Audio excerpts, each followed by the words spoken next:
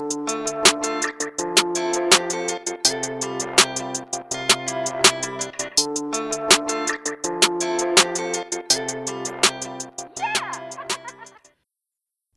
welcome to my pal Sammy, the podcast, and the newsletter.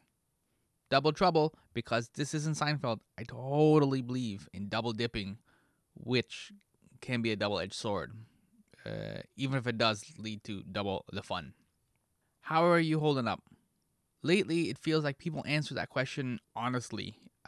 Pre pandemic, we used to kind of brush it off with fine. Remember fine? Fine wasn't always honest. However, I am fine. It's true. Just ask the ladies in my life. But I'm also restless.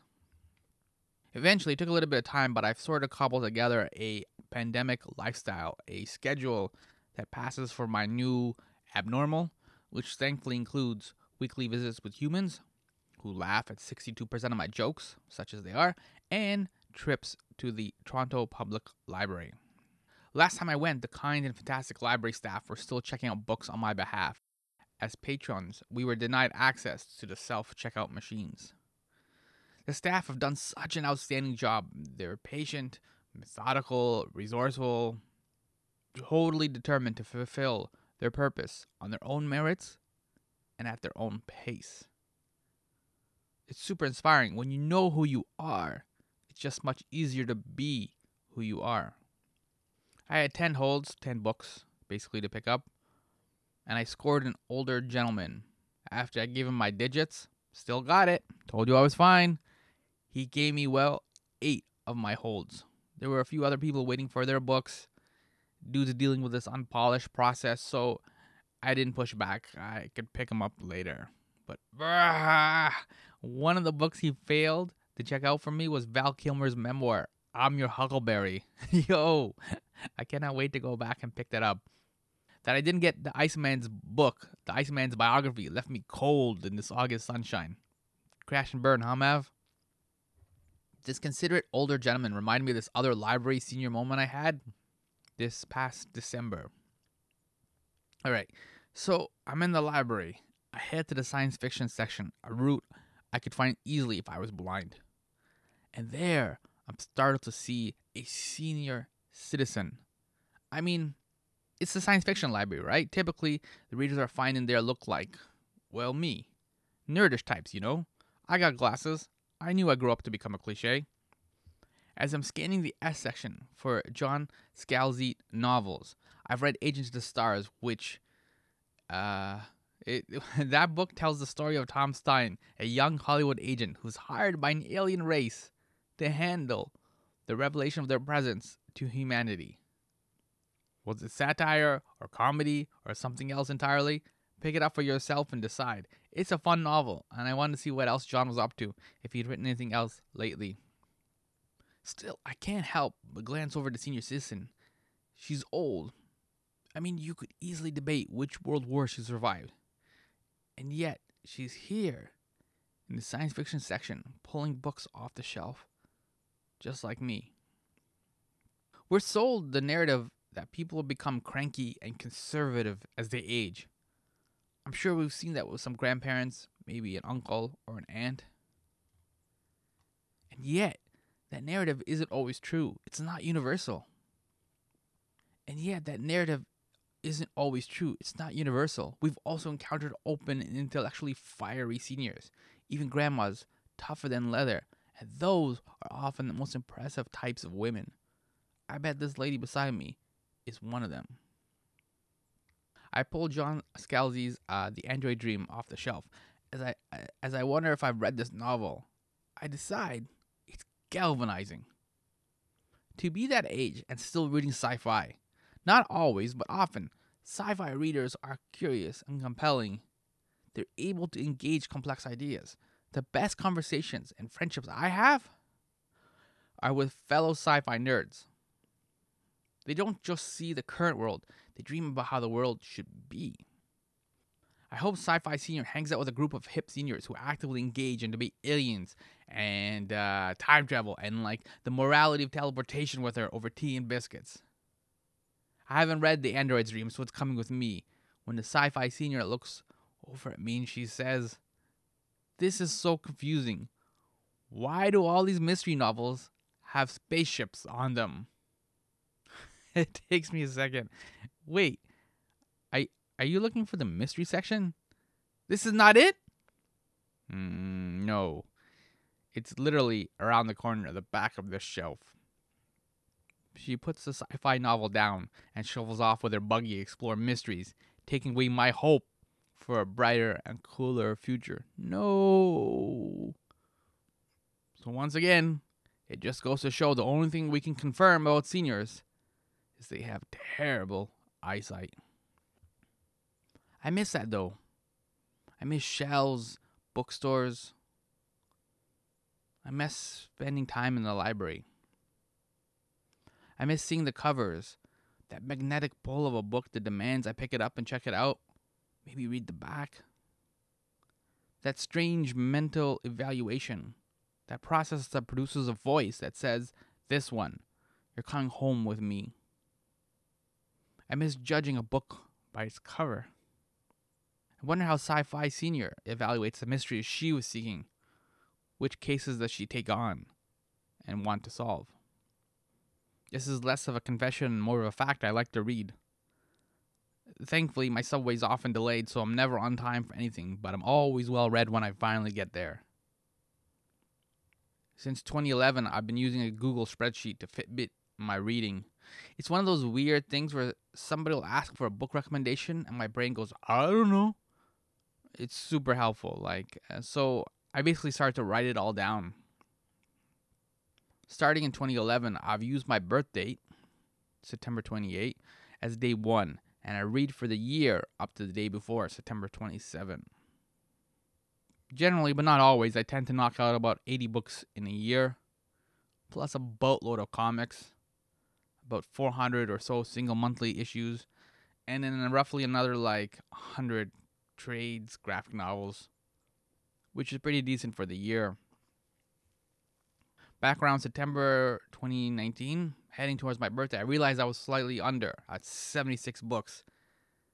But September 27 was a Friday. I didn't want to start a new book, decided to rest up instead. So since I just concluded 2 books. All this means to say that since September 28, 2011, I've read a grand total of 518 books. To get even this far is astonishing. As I said, I'd like to thank all the delays on the public transit for that extra bit of reading time. And for the friends who never called on a Friday night to invite me out. This is for you. We did it together.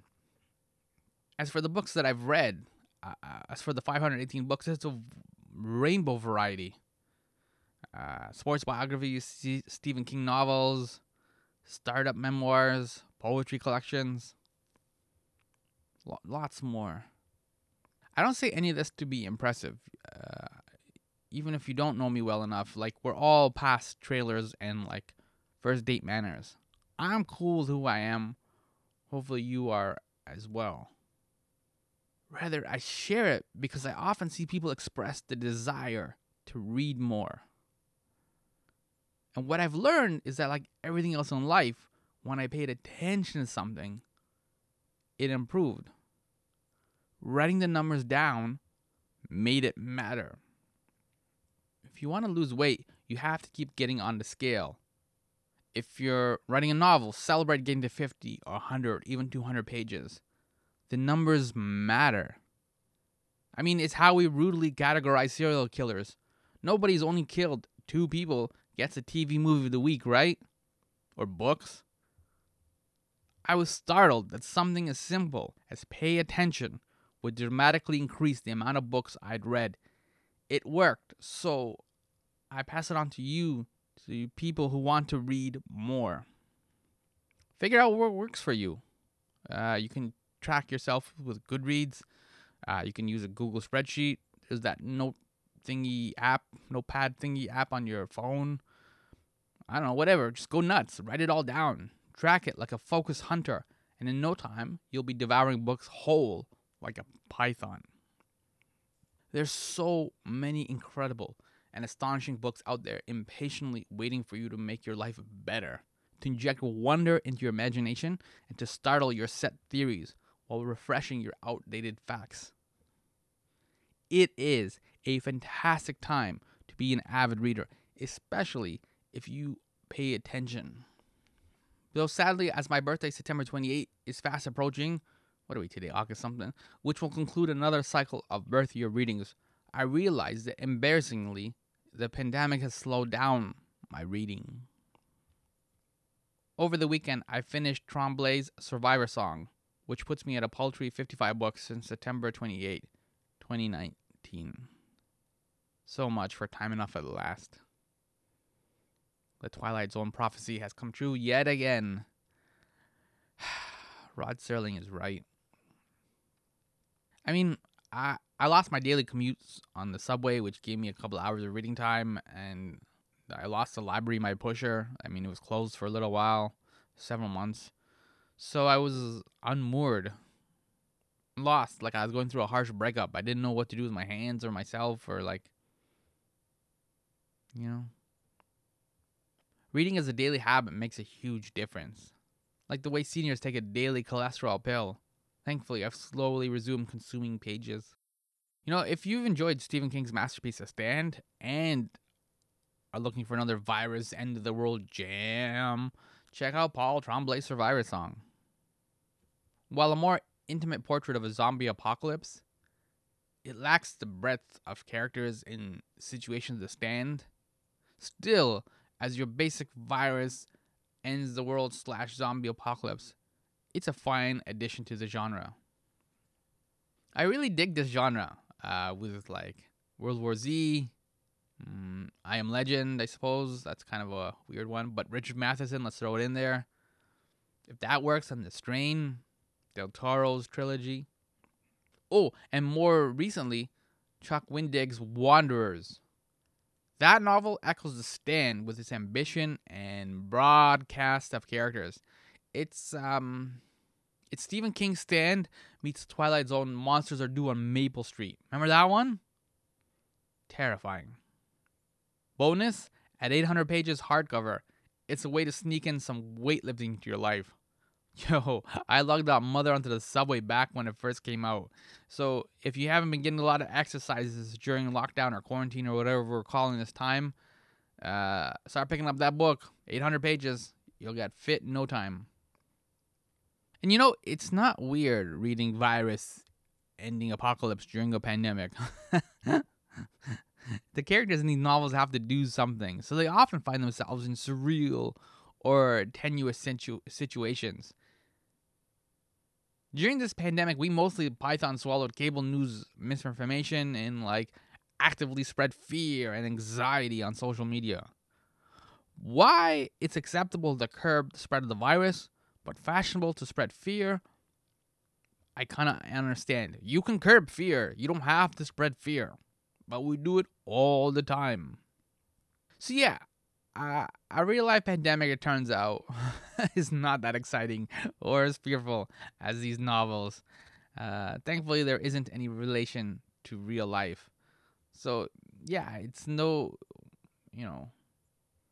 not reading it like, this is real life. There's a big difference between being in an actual fight in real life, like punching somebody, and being in Fight Club, which is another excellent novel. Survivor Song came out about a month ago. If your library is open, drop by and check it out. Literally.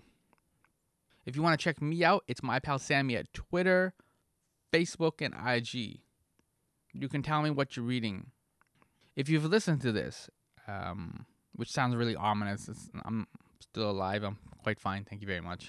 I don't need you to avenge my death. And this isn't Mission Impossible, where I'm going to give you some sort of mission to complete.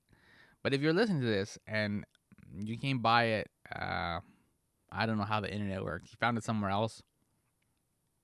I do also write a newsletter called My Pal Sammy. It's on Substack. So if you Google My Pal Sammy Substack, it'll show up. Last little while, I have been recording these messages, kind of attaching them to it. So, as I said, that's how I double dip, how I get into double trouble. So, that's what we do here. Thank you so much for taking the time to hang out and listen. Honestly, tell me what you're reading. If there's something really cool out there, or a new novel, or you have a recommendation, let me know.